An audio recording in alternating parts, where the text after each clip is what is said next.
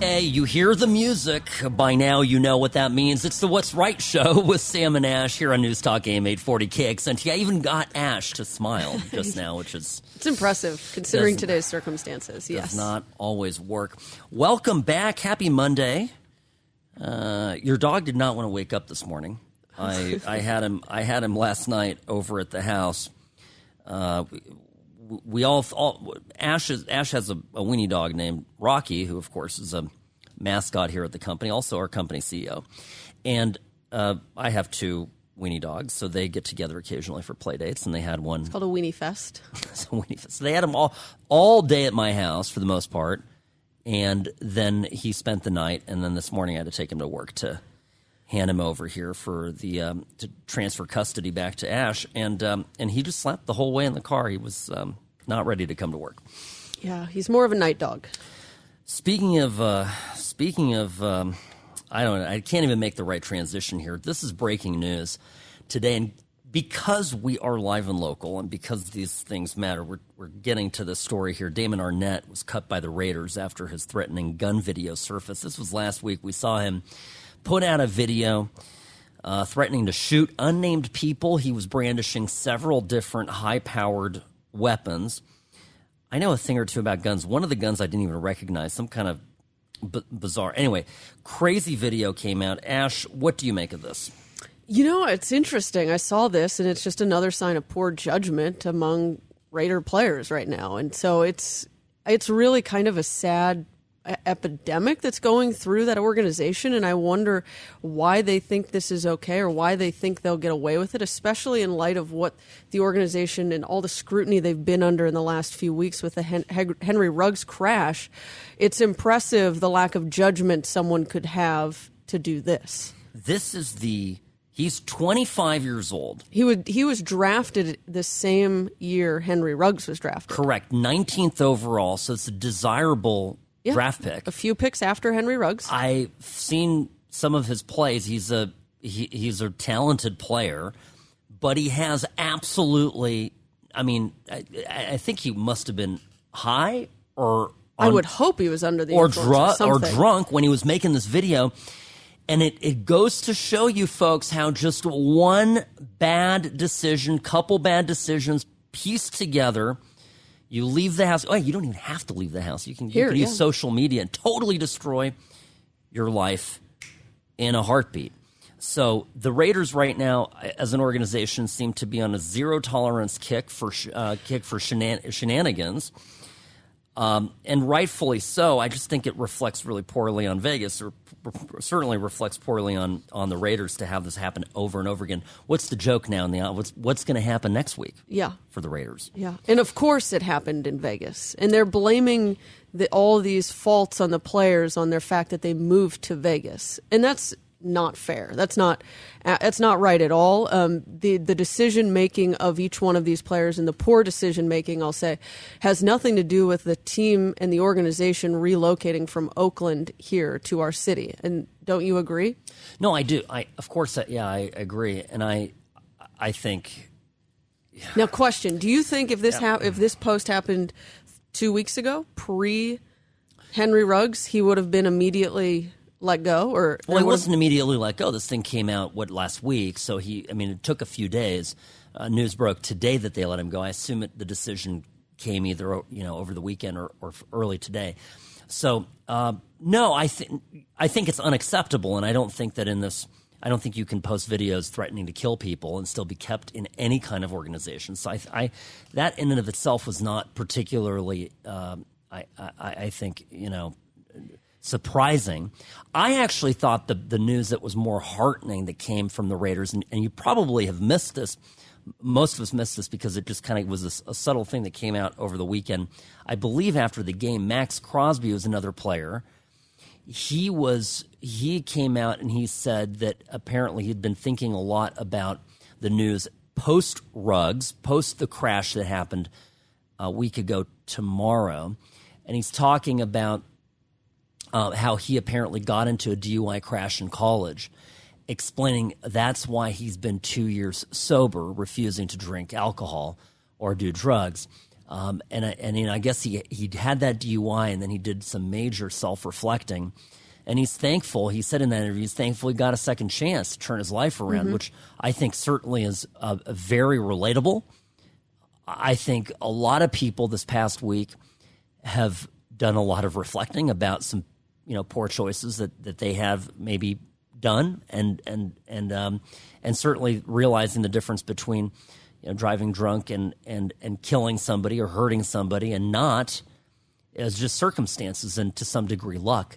And I think everybody's looking at this, the events of last week as a cautionary tale.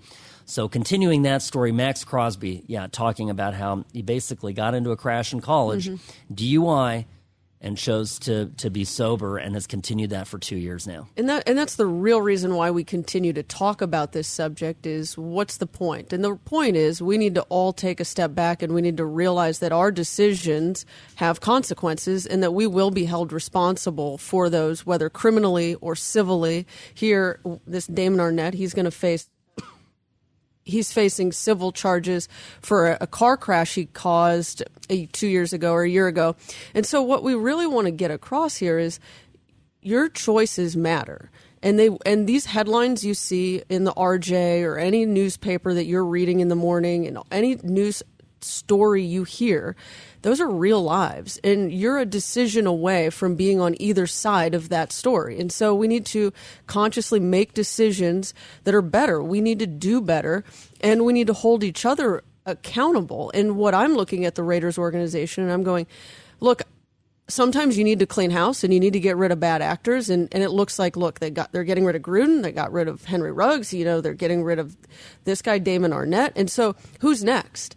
And the real sad part is earlier this year in January, Josh Jacobs, toward the end of the season, he had a single vehicle accident over by McCarran. You remember this? I do, yeah. At like 4 a.m.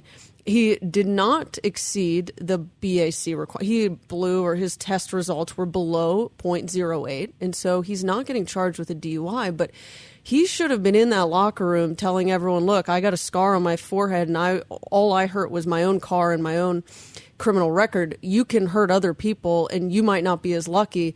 Don't be me. And it didn't happen. Instead, he's getting misdemeanor charges and now looking at all of his teammates that are now cut from the team and have made life-altering decisions for themselves and people in our community. Maybe he did tell that to people. We don't know. It's possible, but some of this also is just bad behavior that's not exclusive to alcohol and driving. I don't know if you saw this, but now coming out, or we're being reminded that Damon Arnett there were 2 previous lawsuits that he was in that were ongoing. One related to a car crash where I guess he was going to the Raiders facility and missed the turn and decided last minute to whip around 65 miles an hour, smashed into a lady, crashed into her, caused her some pretty significant injuries. But the other issue that I think actually trumps all of this is that he's accused of spitting at a valet at the Aria. And see, if I'm the Raiders and there's a legit, and see, again, it'll depend, right? It's an allegation. It hasn't been proven in court. I would presume there are witnesses. Surveillance video?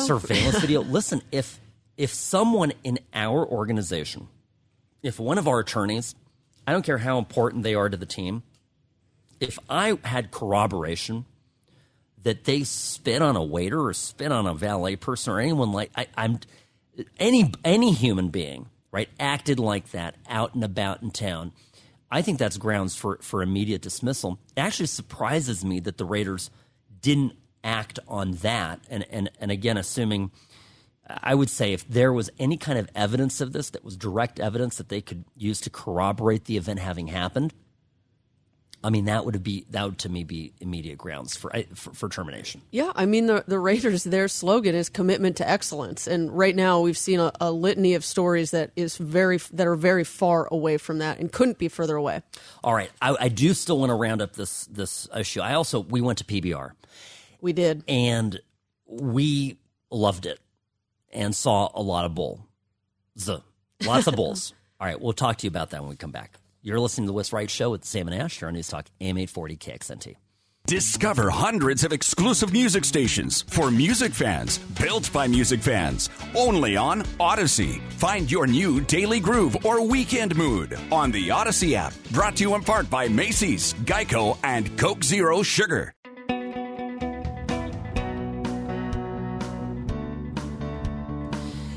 Hi, this is the What's Right Show with Sam and Ash on News Talk AM 840 KXNT, your favorite two Las Vegas attorneys. You see them on the billboards, now you get to hear them on the radio.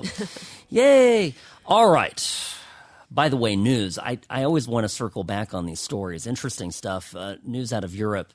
Sweden. If you'll remember, Sweden was the country that decided, no, we're not going to shut down. If you remember, everybody in Europe basically decided to go into hard lockdowns. At the same time, Sweden, their public health officer said, no, we're going to keep the country open and we're going to isolate older and vulnerable persons only. Mm-hmm. And that was their policy. So now we have some data, which is interesting that they had overall a lower COVID death rate, about 1,500 per million, than the rest of Europe. The European average was around 1,800 per million.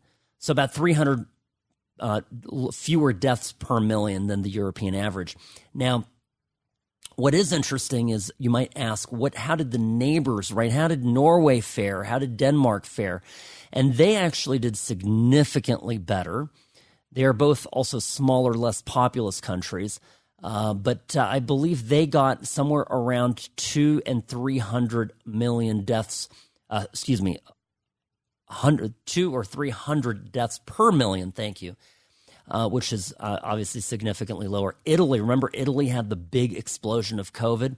They had rates well above 2,000 per million death rates. So now we're getting an eye into and an understanding of what mitigation measures, what impact they had.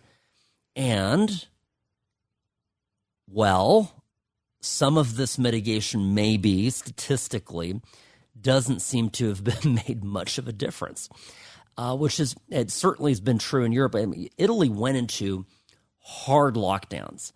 And I'm talking some of the European lockdowns, Italy's in particular, were way more stringent than anything any of us experienced here in the U.S. Mm-hmm. People were basically told to remain inside. There were tickets and arrests made of people who left their homes. You had strict times that you had to be inside, essentially quarantined, and they still had a runaway death toll and second and third waves. So it is interesting. You start to look at the graphs and all that, and you realize how little we know, and all these experts that are telling us this is the solution.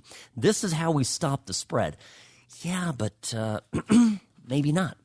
So it's all a shifting of goalposts, and I don't know. Whenever I see this, my biggest gripe about all of the COVID countermeasures was it was lockdown to flatten the curve, and then it was lockdown to find the cure. And I go, this just can't be. But it's really fascinating to see the data play out. And what we really need to continue to fight for is to have honest discussions about this data and what we learned from it, so that we never make the same mistakes again and we don't repeat this bad behavior, and we adapt. Maybe we do need to lock down certain segments of the population, the elderly. Maybe we need to do that better than we did. But what's critical moving forward is that we don't just put a blind eye and ear to all of this, that we actually learn from it all. Yeah, we're not, but all of this, Ash, is it's become so political. Really? Yeah, no, it is. But okay, you can make fun of me. It's become political. You can't actually talk about science and statistics and data if it contradicts the official position of the government and that's dangerous. That's very dangerous. Of course, it's dangerous. But that's what we're finding. I think is some of this data undermines the legitimacy of many public health officers, not just Fauci here in this country and others here, but even in Europe, and certainly in Australia, in New Zealand. They're being undermined by some of these results, and that they don't like it. And so all of a sudden, you can't talk about this stuff unless basically you're risking being labeled an agent of disinformation. But remember how it's because their ego is tied into it, their identity is tied into it. And that's the problem. Money they're funding, right? I mean, Fauci, the NIH is funded by the government. The more legitimacy they have as the solution to COVID, the more money they get. And you got to follow the money trail with these people. And I don't care, Republican, Democrat, they're all in this complicit. Once you get these deep state guys involved, I mean, again, I'm always going to look at it critically. I think what really matters is for us, our economy to come out of this too. It's mitigation. Mitigation is not something you do in a vacuum. You have to consider all the factors, all the costs, and all the benefits. And if here the data is showing, well, there's some benefit, but not as much benefit as we thought, what's the thing that they're not talking about here? The most important thing here on Sweden is that their economy is number one in recovering in Europe. And that's what matters to us here. If we want our Nevada economy to recover, we've got to stop doing stuff that already didn't work once before. Because we shut down, we closed all the casinos, every single person working on the Strip was declared non-essential, sent home, see you later. And did we stop the spread? Okay, we still had a lot of deaths. Did we stop our economy? Yup, stone cold. And the effects of it, I don't think we felt the pain yet of the shutdown. And so again, my biggest fear is we're going to have maybe a last wave come through, and the government's going to still do the same thing, right? Sislak will just do the same thing that didn't work and do it again. Yeah, and as an economy and as a community and as a state, we can't afford to have that happen. I mean, it's not right. You got to live and learn, and you have to learn from your mistakes, and you can't have your political identity so wrapped up in your policy, like in your stance on COVID or anything like that, that you ignore science and you ignore reality. You have to divide those two, or else you'll just continue to repeat this insanity. Absolutely. No doubt. Now, speaking of mitigation measures and insanity. Well, by the way, if there is a third wave or fourth wave now come of COVID from Las Vegas, it'll have happened because of PBR. The minders at T-Mobile gave up the ghost as far as the masks were concerned.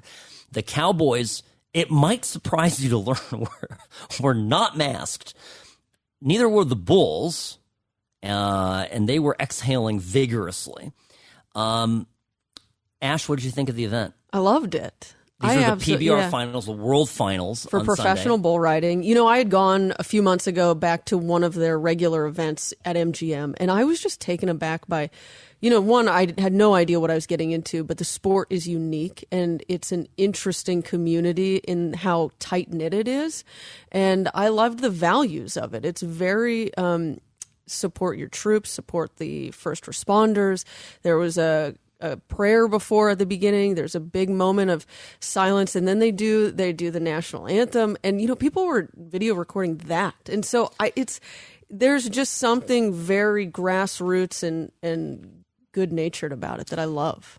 And there's some discussion about whether PBR will stay in Nevada. The way we understood it there at the event is that it will, that the finals are going to stay here. Well, they're definitely going to Fort Worth next year. For next year. I thought I heard that it was going to come back. And that's what I heard as well. But I haven't heard any official statement on that, but the PBR is coming out with a new format where they're doing a team format. So there's going to be actual like riders and bulls on a team, and they travel around, and there'll be a team to a region, and that's going to be based in Vegas. So if you're wondering what this is all about, basically you get points for staying on a bull. And if you ask in how long does one have to stay on a bucking bull, it's 8 seconds. You have to stay on him for 8 seconds, and that seems very short, but it's basically an eternity. And this matters because this is one of our staples. We have a PBR bar on Las Vegas Boulevard, and this is an example. This event is an example of something we lost as a result of our COVID and our government's COVID protocols and policies. The event had to relocate. And so hopefully whatever comes back to T-Mobile related to PBR is equally as good and exciting, because that's what we need. Absolutely. 100%. Okay. Ash. Yeah. The Astroworld human crush that occurred over the weekend. 8 deaths. Just a tragic story. Travis Scott's event. Let's talk about that. I think, again, we have a lot of events that occur here, and sometimes they get overcrowded. And, probably people wondering, what do you do? What are the signs? How do you prevent something like this? Mm-hmm. And how do you prevent it from happening to you if you're right in the middle of everything? So you'll want to hear this when we come back. You're listening to What's Right with Sam and Ash on News Talk AM 840 KXNT.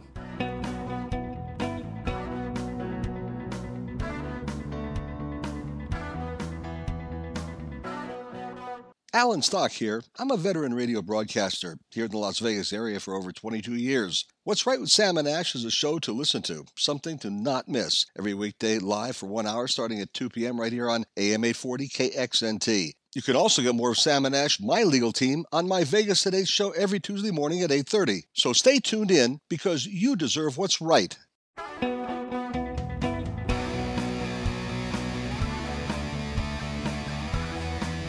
The What's Right Show with Sam and Ash here on News Talk AM 840 KXNT, live and local, broadcasting from beautiful downtown Las Vegas. Actually, right smack dab in the middle of the Arts District. So great to be with you today. We have this crazy story about a concert, Astroworld. Travis Scott, Friday night, Houston, Texas. There was just 8 people that were, I don't know how else to put it, trampled to death. Yeah, it was a stampede that had fatal consequences. And really what happened was there was this Astroworld festival, music festival, when Travis Scott, the headliner, the organizer with Live Nation, when he took the stage, he also took the stage with Drake. And as a result, the concert goers just went legitimately crazy, and they just were overrushed with this energy, and they were pushing toward the stage. And what really happened is a few people were getting caught up in a legitimate stampede. It was a human stampede, and people were falling to the ground, and then they were getting stepped on, and as a result, 8 lives were lost. There was dozens of people with injuries and just trauma because some people were witnessing it and trying to get the attention of anyone who could stop it and put a halt to the music. So Travis Scott's performing at the time, and there are videos now surfacing where you can see him like stop singing and look because he notices something, there's distress in the crowd, but then he doesn't do anything. And that's the biggest outcry and grievance against him is how does he justify looking into the crowd and his fans and seeing distress and these cries for help, but then he doesn't do anything to stop it. Right. Now, my understanding is that the crowd was already out of control before the event, and that that Scott was, he was egging the crowd on and getting people all riled up. I understand, right, that as a performer, you want to engage the audience. But you also have a responsibility. This is not the first time something like this has happened. These stampedes can get kicked off, and especially where you have a facility like this that is set up in a way that allows pedestrian access in front of the stage. And so there's 50,000 people in attendance. Yeah, it was a lot of people. And, some of the backlash that they're getting is their arguments are that they created this dangerous environment by using promotional videos that had chaotic clips of fans running and chasing after stages, and Travis Scott even saying it's going to be dangerous out there, thanks to everyone who pulled up to rage. And so he's inciting this type of frenetic energy. And I think I read somewhere today that the Houston police chief went to his trailer before he took the stage and said, you got to do something. There's going to be a problem. And part of that was they watched a bunch of fans jump over the gates of the entrance. They were just bum rushing through the gates and not even letting tickets be taken. And so the police chief's trying to let him know, like, this is a problem. Do something. You're the organizer. You're the headliner. You've done great things for this town. Don't let this be like a bad situation for you. And it turned out to not only be a bad situation for Travis Scott, but 8 people and then the dozens more that got hurt. One of the consequences of disrespecting law enforcement is then in events like these, look, you actually have law enforcement that are trained and understand these situations that are giving warnings. I'm telling, and I don't know if this is the reason, but it could very well be, when you get into this national attitude of treating cops as disposable and diminishing the benefit that law enforcement obviously has for us and our safety, then law enforcement's pushed aside. These security guards are in no way were equipped to handle this. There either was not enough bodies there, right? Enough actual on-duty security guards for a crowd of 50,000, or they weren't adequately trained. And so it kind of, the thing I'm thinking of, right, is in this kind of circumstance, I would say first off, if you have a concert organizer that is advertising risk and mayhem, don't go to that concert. It might sound like fun, but, getting trampled is not fun. And it's a real potential. So that as a rule. Now, if you find yourself in this event, this is a very important thing. The best thing, always look to see where your exits are. Always be somewhere where you are near an exit. Because what will happen is, and you look around you, you see that there are a lot of bodies around you, and if you have no way out, you could get stuck. And, usually these stages, and I've been to a fair amount of concerts. In fact, Ash, you went to, Rufus this weekend? Yeah, Rufus du Sol at the Vegas Event Center, downtown Vegas Event Center. There you go. Now, did you stay near an exit? I was pretty close to an exit, yeah. There you go. I had my escape path if needed. Yeah, and that is a critical thing. So, parents, if you've got kids who are going to concerts, older kids, and they want to have a good time, and give them this talk about scoping out the exits, because you've got to have some amount of strategy, because remember that one show, that grunge show that had the fireworks go off and lit the whole venue on fire. Then there was another fire. Fire actually is a big thing at concerts. They'll rip through very quickly, even if there are no pyrotechnics, and it's just some electrical issues and that kind of thing, because there's a lot of foam, sound deadening foam, and that stuff burns apparently very quickly. So these are the type of things to watch out for and be aware of. Yeah, and I mean, when I was at my concert, I was looking at it, and there's always these gates that are designed to hold back crowds, and I always am terrified of being someone in the front row, because the headliner, they take the stage and everyone wants to get closer, and I don't want to be pinned on it. So there's so many things to consider when going to these concerts to make sure that you're safe. But from a legal perspective, Travis Scott and Live Nation, they're facing a whole... he is screwed. Yeah, and the news is coming out that he's doing the right thing for PR to cover funeral expenses for those. But this is going to be blood money. Yeah, it's blood money. And by the way, I would encourage, always be careful if somebody's done you wrong and they seem like they're doing the right thing, and when they offer you, $50,000 for a funeral, that's great, but make sure you're not signing away any rights, because it could come with strings attached. The amount of wrongdoing, there is responsibility on him. There's responsibility on the entire Live Nation organization, the facility, NRG Stadium. The crowd was rowdy. They knew they were rowdy beforehand. If there's a third party company that has the security guards, for example, a lot of times the security guards are not Live Nation employees. They're not NRG Stadium employees. They're employees of a third party company. That company's on the hook. And in this type of instance, you've just got to. My heart goes out to these people. And again, not just the families of the victims that perished, but there are.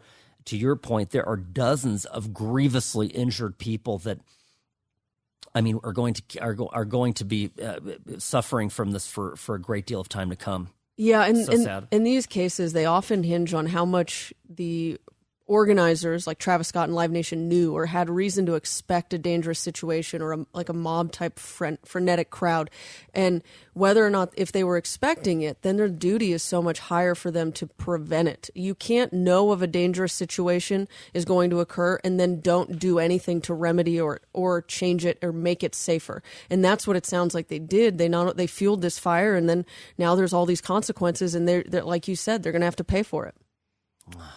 Just so sad. So sad. Unavoidable. Yeah, I read that the youngest victim was 14. which is my son's age, and I tell you, it's that hits close to home. 14 years old. What a waste. All right, when we come back, I want to talk about this ridiculous Instagram post, now deleted, but don't worry, we have it free. We can share it with you. Ireland Baldwin, who's the 26-year-old daughter of Alec Baldwin, likening the Travis Scott Astroworld tragedy to the Rust movie shooting. Yeah, good thing she deleted this. What a moron. Don't go anywhere. Sam Mirjovsky, Ash Watkins, Sam and Ash, What's Right? Back after this. Make your mornings right. Glenn Beck at 6. Vegas at 8 with Alan Stock. And Dana at 9. Breaking news, thought starters, and opinions for Southern Nevada. News Talk 840. KXNT. Stay connected. Sam and Ash Injury Law has been named the official injury attorneys of the Henderson Silver Knights. Sam and Ash Injury Law, they care, they help, you win. 702-820-1234 or salmonashlaw.com, because you deserve what's right.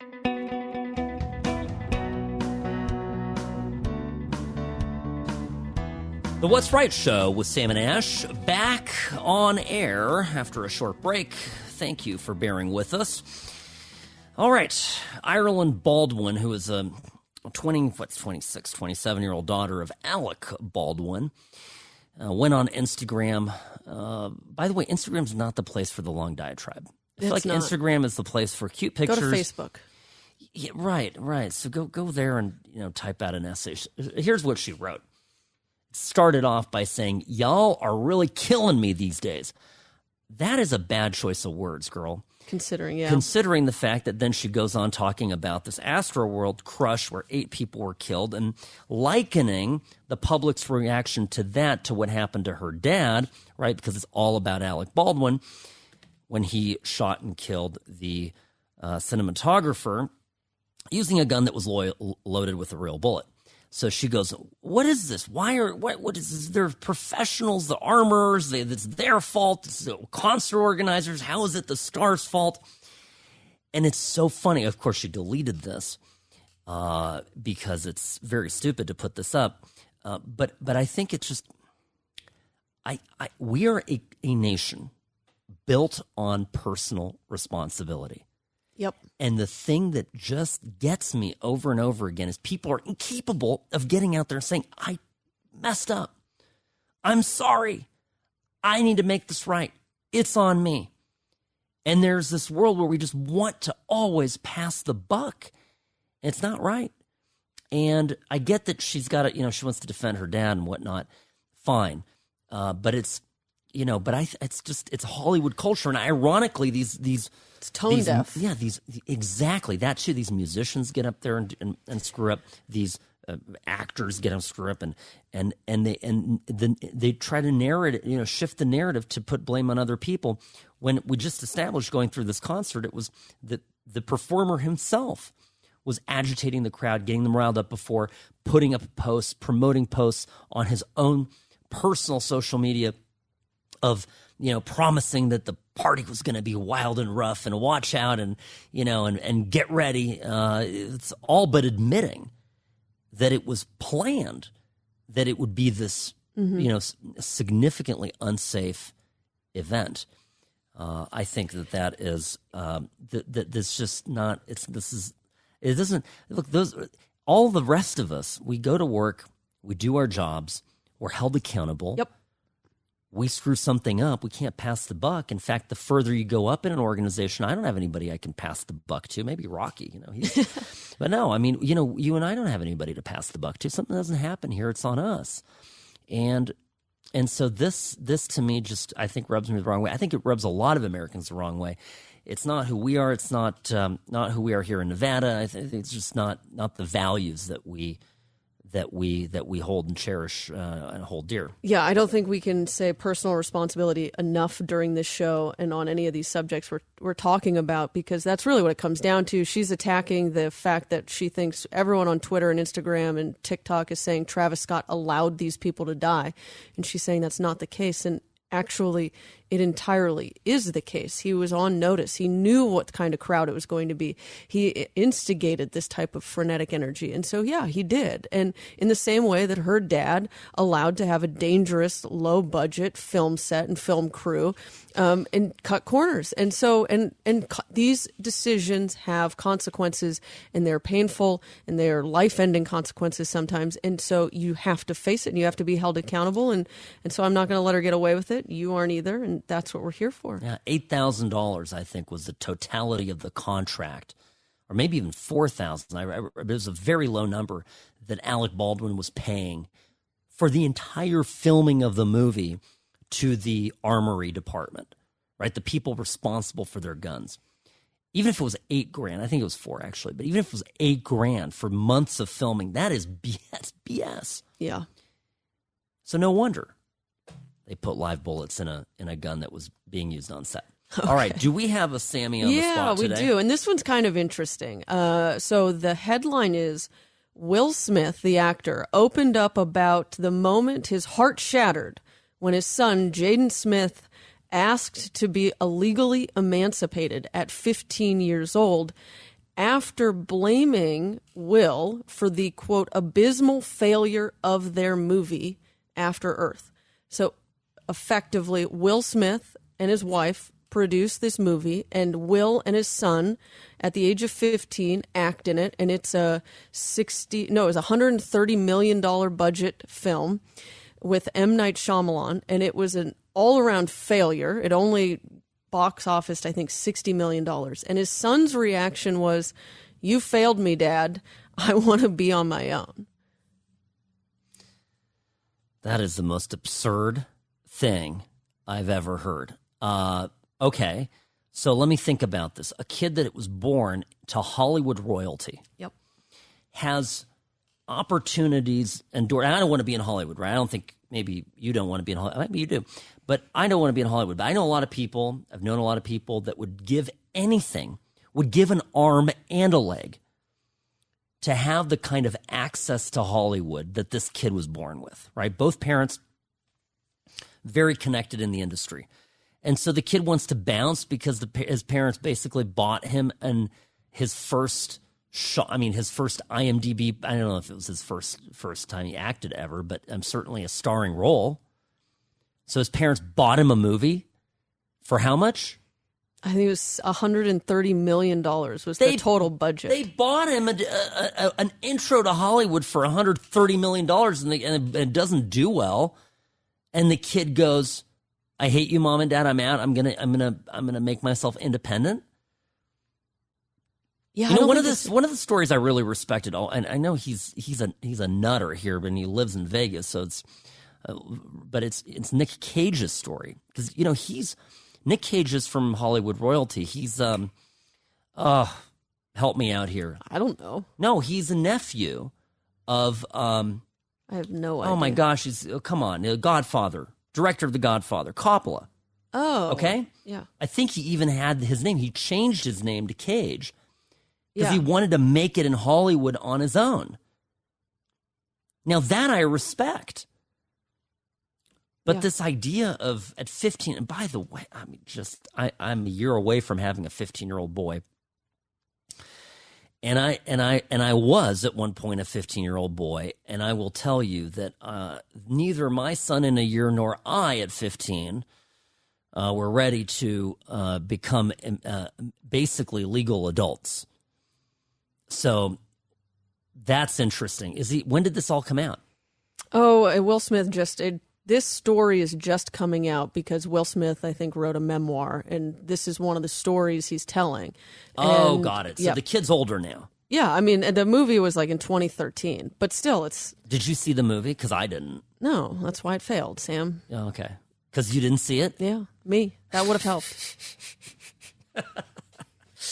Well, M. Night, what is it, Shyamalan? He's the... Shyamalan, whatever. He's the I See Dead People. Yes, he's guy. the infamous scary movie guy. Well, I See Emancipated Minors, I guess, could have been a line in the movie. Oh, yeah, I'm not into that. I think that's very ungrateful. Okay, so my bigger take on this is, Will Smith felt heartbroken, as a dad, and I think my dad would have immediately tried to get rid of me if I made that type of statement. Right? Like, I mean, that's the sadder part, is that Will Smith feels heartbroken about it, and he really should have put a boot up Jaden's butt. Yeah, but this is the reason the kid is doing that is because of a parenting style. And the greater conversation here is, and we keep returning to this as a theme, is the kids are not being parented anymore. They're being friended. They're being friended to death by people who really should be their parents. You know, it's an old saying, you know, I'm all these parents that want to be friends to their kids. I'm not their friend, I'm their father. I'm the other F word. And I feel very strongly about this. This is a big deal. And so I think that's and look, it's, you know, you don't have to be a dictator over your kids, but you definitely need to be a leader in their life, because that's what kids need. And that's the leadership they need to avoid the situations that we were talking about earlier with the Raiders and those poor decisions that they made. Sure. I'm going to say this right now. I really believe that parenting overcomes a lot of these bad life choices. And going through, and you know, you trace it back and you go, did they have parents present in their lives? A lot of times, no. Fathers, don't let anybody tell you otherwise. You are hugely important in your sons and daughters' lives, and all of this is critical to our society. Critical. All right. They're yelling at us. It's time to end the show. All right. You're listening to the What's Right. Pack your soapbox up. I'm packing it up. All right. The What's Right Show. We're going to have Andrew Bennett here from Zero Fatalities, Public Information Officer for the Nevada Department of Public Safety. We're going to have him on tomorrow. Tune in then. What's Right with Sam and Ash, News Talk AM 840 KXNT.